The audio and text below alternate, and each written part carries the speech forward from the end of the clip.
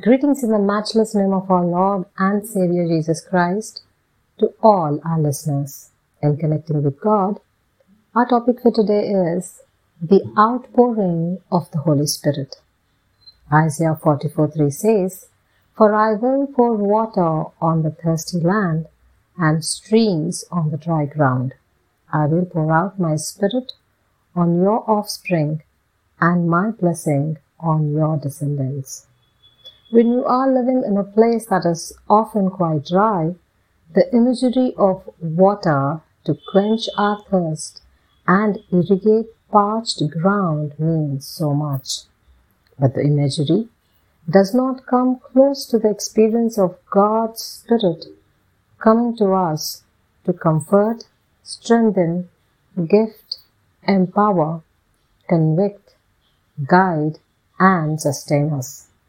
When our souls are parched and our spirits are dry, nothing, absolutely nothing, can relieve the dry brittleness within us except the Holy Spirit of God.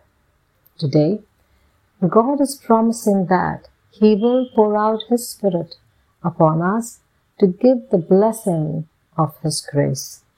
He will pour out His Spirit upon us like water which refreshes and revives the dry ground. He will give us the blessing of His grace, which will be as a flood of goodness and will be sufficient to satisfy our thirsty souls.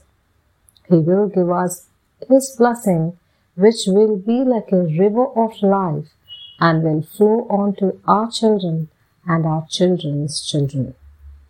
Jesus is giving us a promise today that His grace and blessing is a great comfort to those who are in need of spiritual refreshment and renewal. It is a reminder that no matter how dry and thirsty our souls may be, God will always be there to pour out His Spirit upon us and give us the blessing of His grace. Amen. God bless you.